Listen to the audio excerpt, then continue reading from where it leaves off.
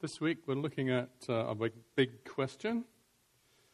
And the big question this week is, have you ever been offended? I think all of us have. Let's have a look at what it means to be offended. Resentment, hurt, anger, contempt, humiliation, displeasure, words, sin. And you could probably add to that list things that have offended you in life. We all have to face that offense. And I was having a look at some of the old readings, which the book of Samuel, which some of you have been reading if you've been working through Worldly Wise. And I want to just have a look at that today and look at it in some depth, just to explain a few things about offense. You've got the story of David. He's a king, and David's had a fancy for a lady called Bathsheba. And he sees her one day and decides, I'll get her in my bed. So he's king, he just gives the instruction, and she's put into David's bed. Just one small problem, she's married. Well, that wasn't a problem for the king. He just organized with one of his military commanders, Joab, to have him killed, so there's no more husband in the scene. And David is completely oblivious to what he's done. And God sends the prophet Nathan to see him. And listen to what Nathan says to him. Why did you despise the word of the Lord by doing evil in his eyes? Every time that you or I sin, we are despising the word of God. And that offends God. And if there's one person that we do not want to be offending, it's God. And here David has offended God. But that's not all he's offended. He's also offended Bathsheba. He's also offended Bathsheba's husband, Uriah. And one of the things I've noticed when you read through Samuel, you'll find that it just keeps compounding. When you get offenses, it's never just one or two people offended. It always affects other people. And in Israel's case, if you read through Samuel, you'll find that terrible destruction and problems that nation constantly faced when one person after another becomes offended over one reason or another. And in David's life, that decision with Bathsheba was an important catalyst, because look what Nathan says to him. Now therefore the sword will never depart from your house, because you despise me. One of the things you have to realize is David repented of that. And I think it took him about 2 years to work through to a place of repentance with God. But having repented, God's government still continues. And that government decreed that the sword would never depart from David's house. His whole life was one rebellion and one person after another, trying to kill him, trying to replace him as king. Started off with Amnon. Amnon was his first son. What did Amnon do? He decided to rape his younger brother Absalom's sister. And having raped her, look at it from David's point of view. Can he say anything to Amnon? He's just raped this young, innocent young girl. What would Amnon say to him? Well, you did the same thing with Bathsheba. It cut the ground from under him, and the authority, he didn't have it, to be able to say, you've done the wrong thing. Because it would have just come straight back to him, well, so did you. Now, what happened there, though?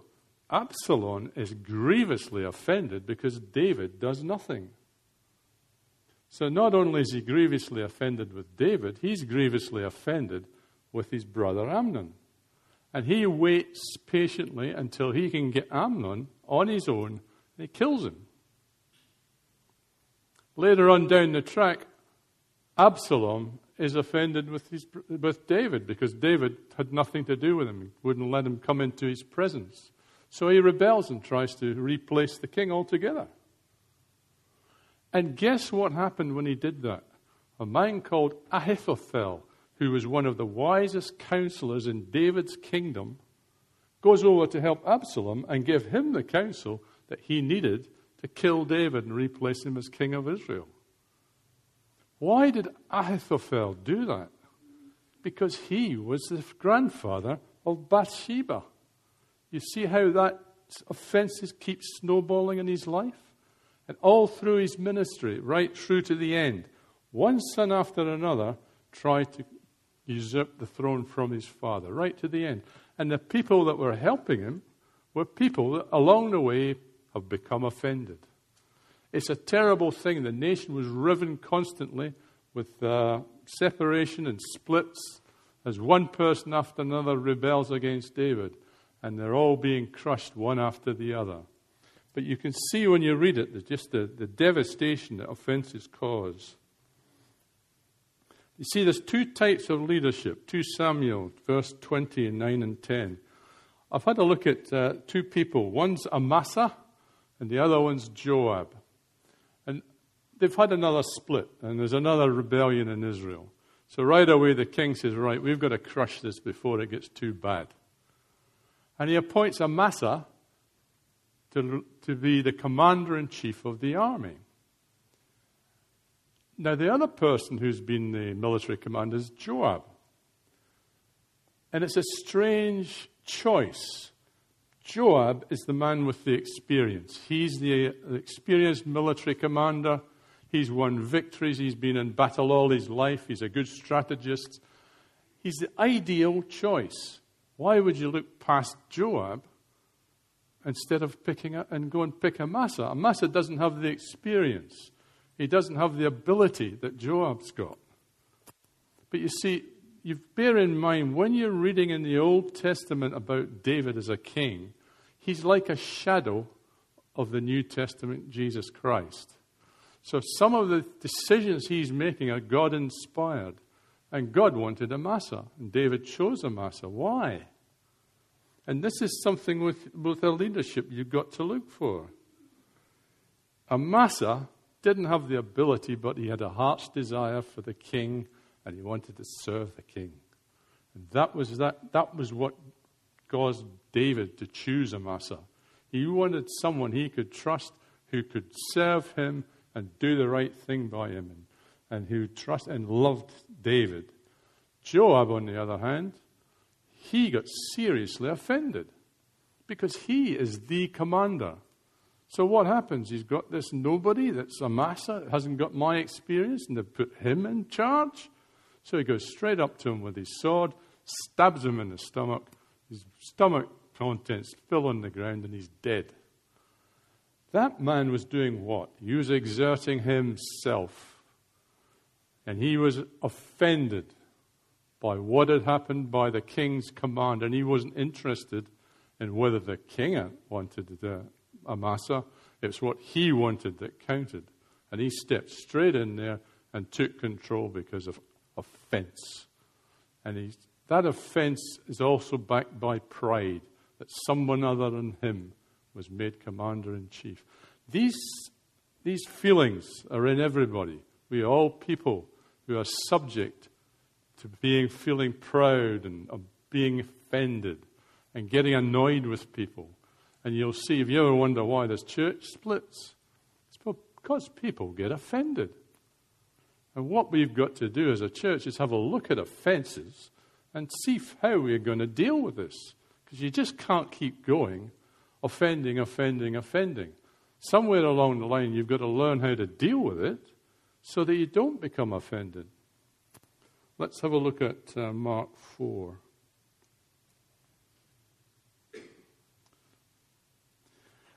I notice it's more in the young people than the old. The young people have this idea that I'm entitled not to be offended. Let me give you a 24-karat gold guarantee. If you are going to be involved in any church anywhere, I guarantee you are going to get offended. You've got to learn how to deal with it. Because offenses will come. And how you deal with it is going to make all the difference between your Christian walk. This Mark is saying here that they've no root. They last a short time, but the trouble and the persecution comes because of the word, and they'll fall away. How do you get the roots down? You've got to get into the church, you've got to get into the word, and you've got to establish yourself. And then you've got to avoid offenses. Well, how are you going to do that with the offenses coming at you all the time? People can be really irritating sometimes. But you've got to learn about how to do it.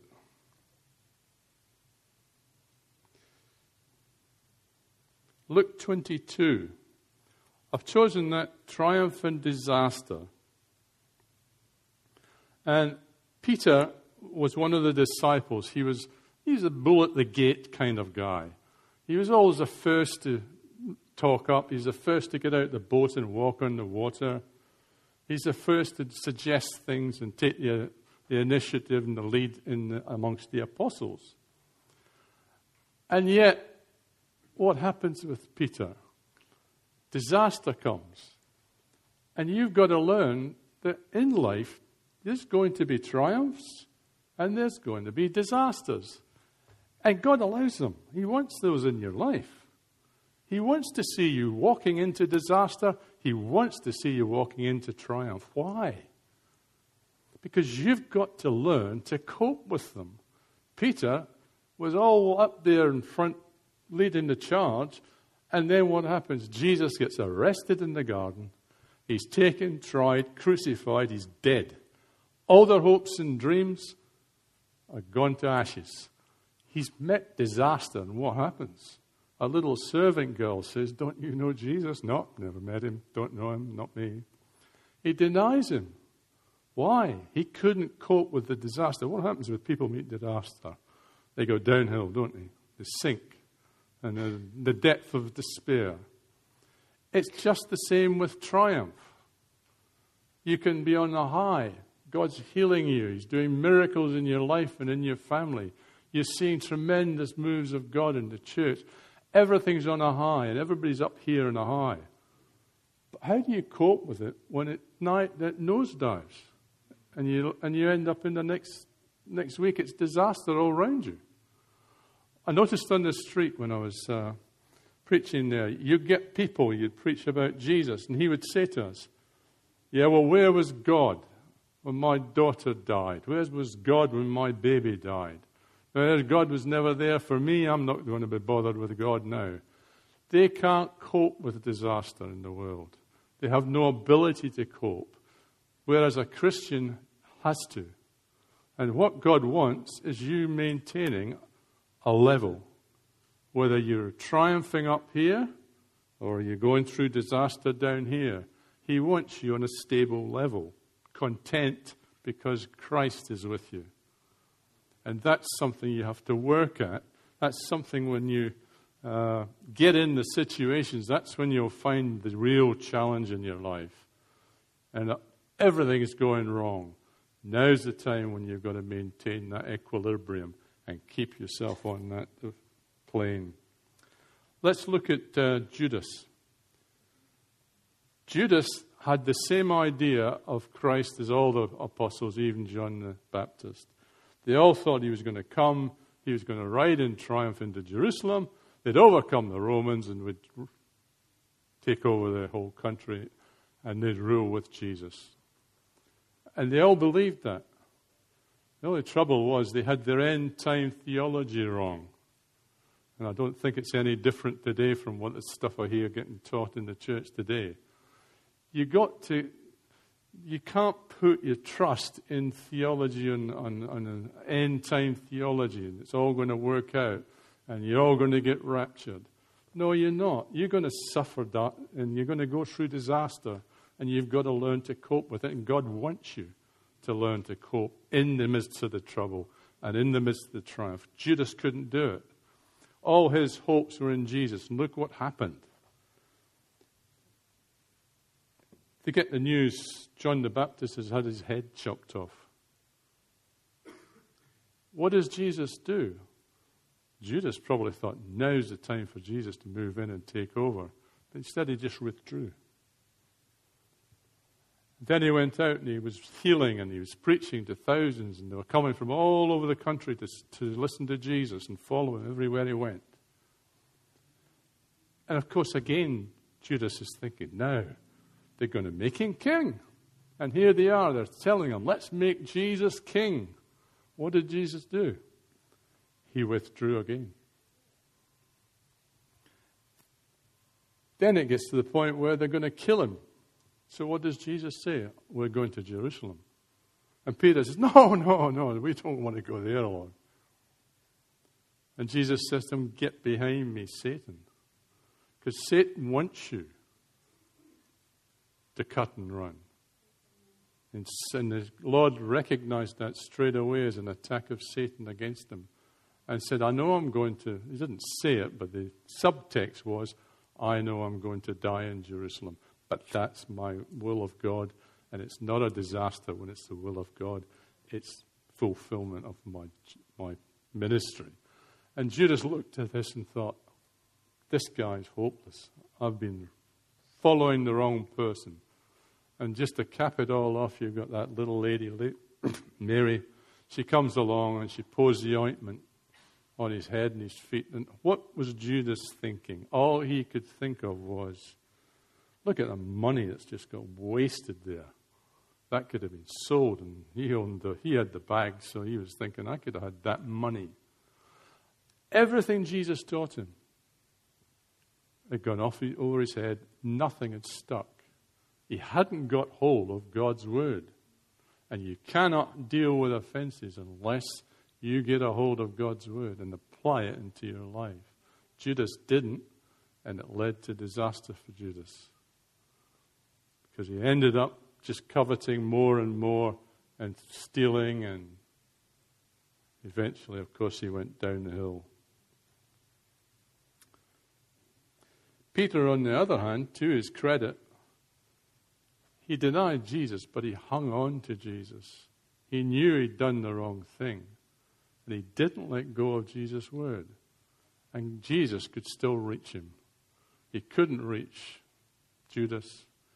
He'd lost Judas, but he did have Peter. And it's when Mark's saying about people going away from the church there, they're not necessarily lost. God wants to reach out to them again and bring them back into the body of Christ. There's always that hope there. But you see, with Judas, he'd given up on the word. He'd never penetrated. He'd never applied it to his own life. It couldn't do anything for him. 1 Peter 2 and verse chapter 2, 6 to 8. Jesus is described there as a rock. It's either a rock, which is a precious cornerstone for you, or it's a rock of offense to you. And he makes an interesting observation. He said that they stumble because they disobey the message. Now, who's he talking to? He says, to you who believe. So I'm talking today to you who believe, and they'll stumble if you disobey the message. The opposite of believe is disobedience. But how can disobedience be the opposite of believing?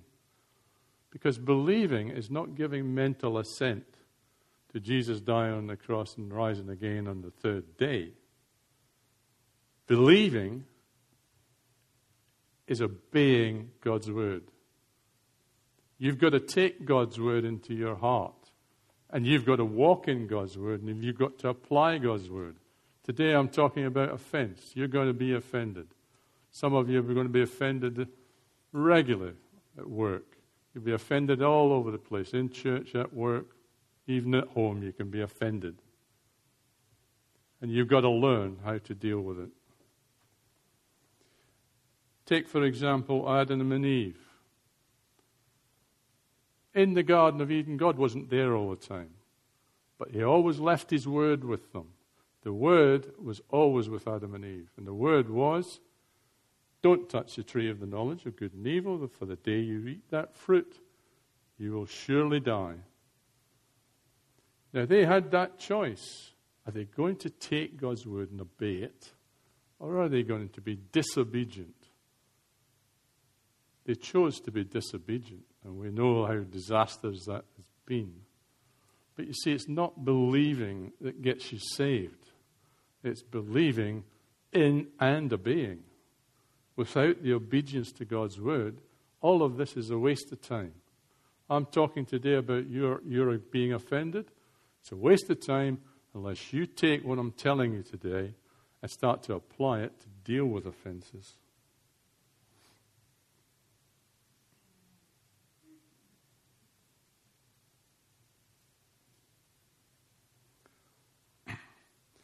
A lot of people will think, I'm right, so I'm offended by what you say.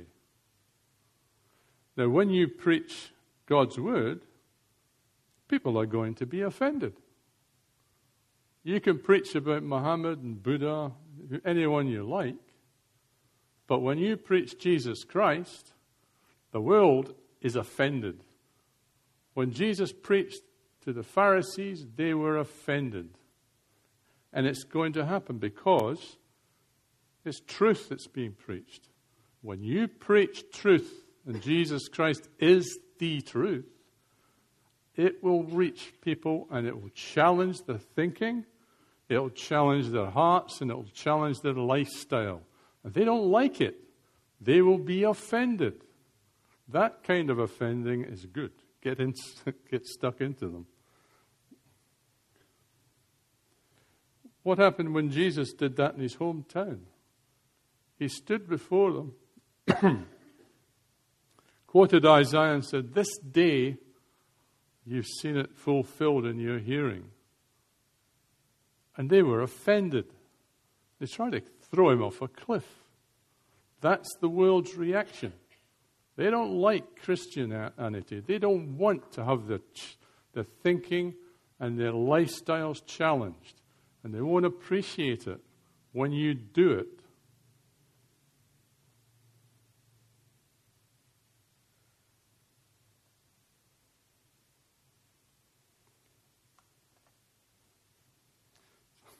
Sometimes it's just getting the flick right. It's tricky. I've got here, I haven't put it in there, the parable of the unforgiving servant. But I chose this parable because normally when Christ told a parable, he didn't explain it to the audience. He just told them the parable and that was it, left it. But this one was so important that Jesus explained it to his disciples because he wanted to make very sure they fully understood what the implications were and there was no misunderstanding. And what's the parable about?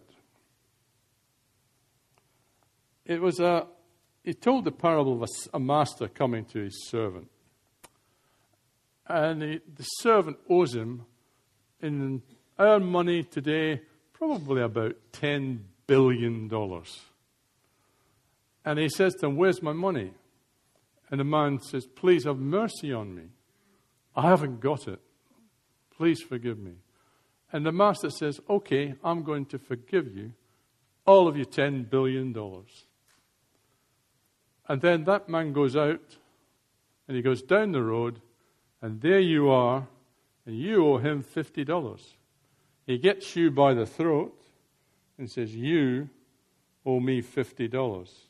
And if you say to them, "Well, please forgive me. I'll try and pay you back. Please wait and give me some time." And he says to them, "No, you're going to prison now." And puts them in prison. The contrast is huge deliberately. It's that the forgiving of the debt of sin is like $10 billion God's forgiven you. And the debt of $50 is someone who's offended you. You don't like it because they've offended you. And that offense in God's eyes, he's saying, that's the $50. You've got them by the throat and you put them in prison. You're not going to let them go and you're not going to forgive them the debt. You do that, he says, and I'm not going to forgive you your debt. Now, what's the prayer we pray? Forgive us our trespass as we forgive those who trespass against us. And if you're not going to do it for $50, God says, I'm not going to do it for you for $10 billion.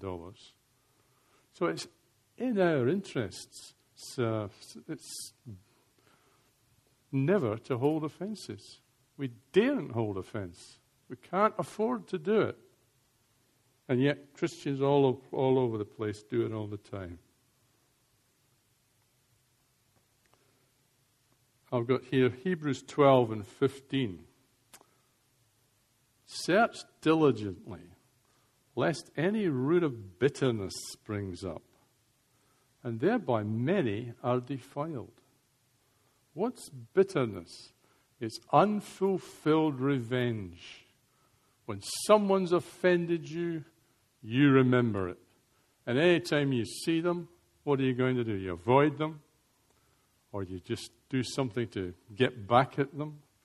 Any reaction with that person that you've been offended by, is that holding them by the throat? You're not letting them go. You haven't let the offense go. You'd rather hold on to the offense than be forgiven $10 billion. I had an actual example of it. I had a situation where someone was going around telling lies behind my back, and I didn't know anything about it. And I was at a big meeting, and I happened to see this person there. And God spoke to me. And he said to me very clearly, I knew it was God too, I don't know why, but just the voice just said, David, go and see him and ask the man to forgive you. And I thought, obviously God hasn't understood the situation. I said, this is all in my mind. I'm explaining to God. I said, look, I haven't done anything. He's gone around behind my back telling all these lies. None of it's true. And now you want me to go and apologize to him. And I waited, and God said, I want you to go and apologize to him. So I had a second go at God. I said, look, God, he stabbed me in the back. He should be coming to me, and not me going to him and apologize. And God's very economical with words. He just said, I want you to go and apologize to him. And I thought, that's 3 times God's done this. I'd better go and do it. Now, I can't go to the man and re-establish fellowship if I go along and say, now you've done this to me and I think this is wrong and that's wrong and the next thing's wrong. You have to go and take the low road.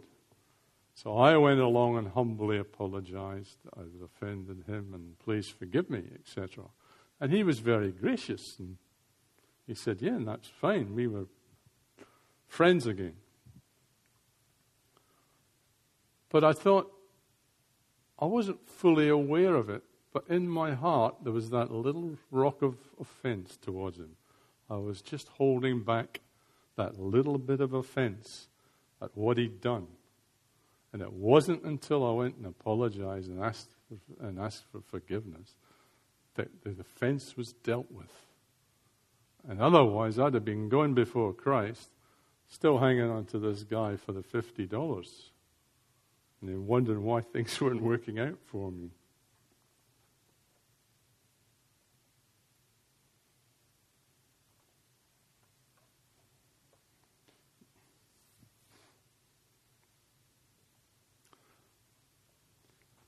Ephesians, you've got the basic steps here in Ephesians for dealing with offense.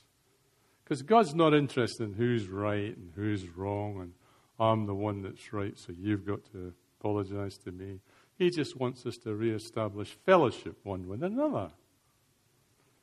Get rid of the bitterness, get rid of the rage, the anger, the brawling, the slander, any kind of malice. Be kind and compassionate, forgiving one another as Christ forgave you. Our job isn't to decide the guilt or innocence of the person. Our job is to forgive and be compassionate and take the low road to do it when it's necessary.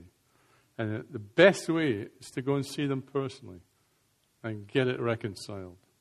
It's not always possible, but even then you've still got to do it. I want everyone in the place to have a think about it. I don't think there'd be anyone in here that somewhere along the lines, someone's offended you. Think about that person who's offended. One of the things Satan will do is he'll keep bringing that person to your memory. And you'll keep bringing it to them. And he likes to keep the offense going. The reason for that is, where brothers dwell in unity, God commands the blessing. Why is there no blessing commanded by God on a church? It's because over here is offended with over here, and over here is offended with over here. Everybody's offended with someone else somewhere along the line. And he drives a wedge between people in the church. And while he's driving wedges in there, God can't command the blessing. God wants the church dwelling in unity. When God gets the church dwelling in unity, God commands the blessing. Our job is to deal with the offenses. God's job is to pour out the blessing. I'd like everyone to pray. And I want you to join me in prayer. Think of someone, anyone who has you've been offended with. Satan will help you here. He'll remind you. He'll tell you. Lord, pray this. Pray this after me. Lord, help me. Can everybody say, Lord, help me? To get out of the hurt and offense that I hold in my heart. I don't have the strength. Please help me. Now, Satan's going to bring that person back to your heart again. What are you going to do when he does it? You're going to have to pray for that person. Every time he reminds you of that person and what they've done to you, pray for them. Pray that God will bless them. Pray that God will bless their ministry. Don't let the offense come back into your heart. Keep praying for them, and eventually he'll give up. Sometimes, if it's a serious offense, you might have to fast and pray to break that offense off your life and to keep praying for that person until you can pray it and mean it. Because it's got to come from the heart. And God knows your heart. He knows when you mean it. So persist with it until you get the breakthrough. Don't let him put the wrong thoughts in your mind. Don't let him go back over the offense, how you were offended, what he did to hurt you. Just reject it. Keep rejecting it. Keep praying for him. It's a battle for your mind. You either let God's word in there and you let God's word triumph in obedience, or Satan will get in there and he'll have the way.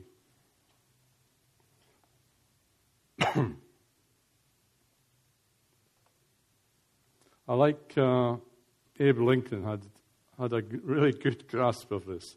I destroy my enemies when I make them my friends. And Matthew says, love your enemies. Bless those who curse you. Do good to those who hate you. And pray for those who mistreat you and persecute you. That's the verse you're using to deal with offenses. And can I advise you, if you're going to memorize a verse anywhere in the Bible, get a hold of that verse because you're going to need it. You're going to be offended and you're going to have to deal with it. You've got to avoid the offenses. But they can be triumphs or they can be disasters. You're the one that chooses. Are you going to obey God's word? Or are you just going to drift along?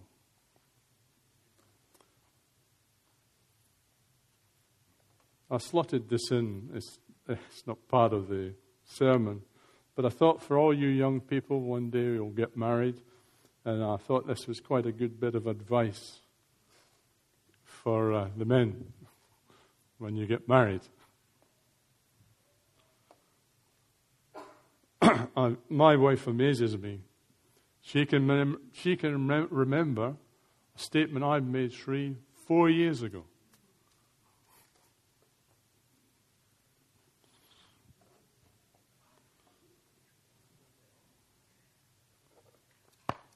Okay, thank you. That's it.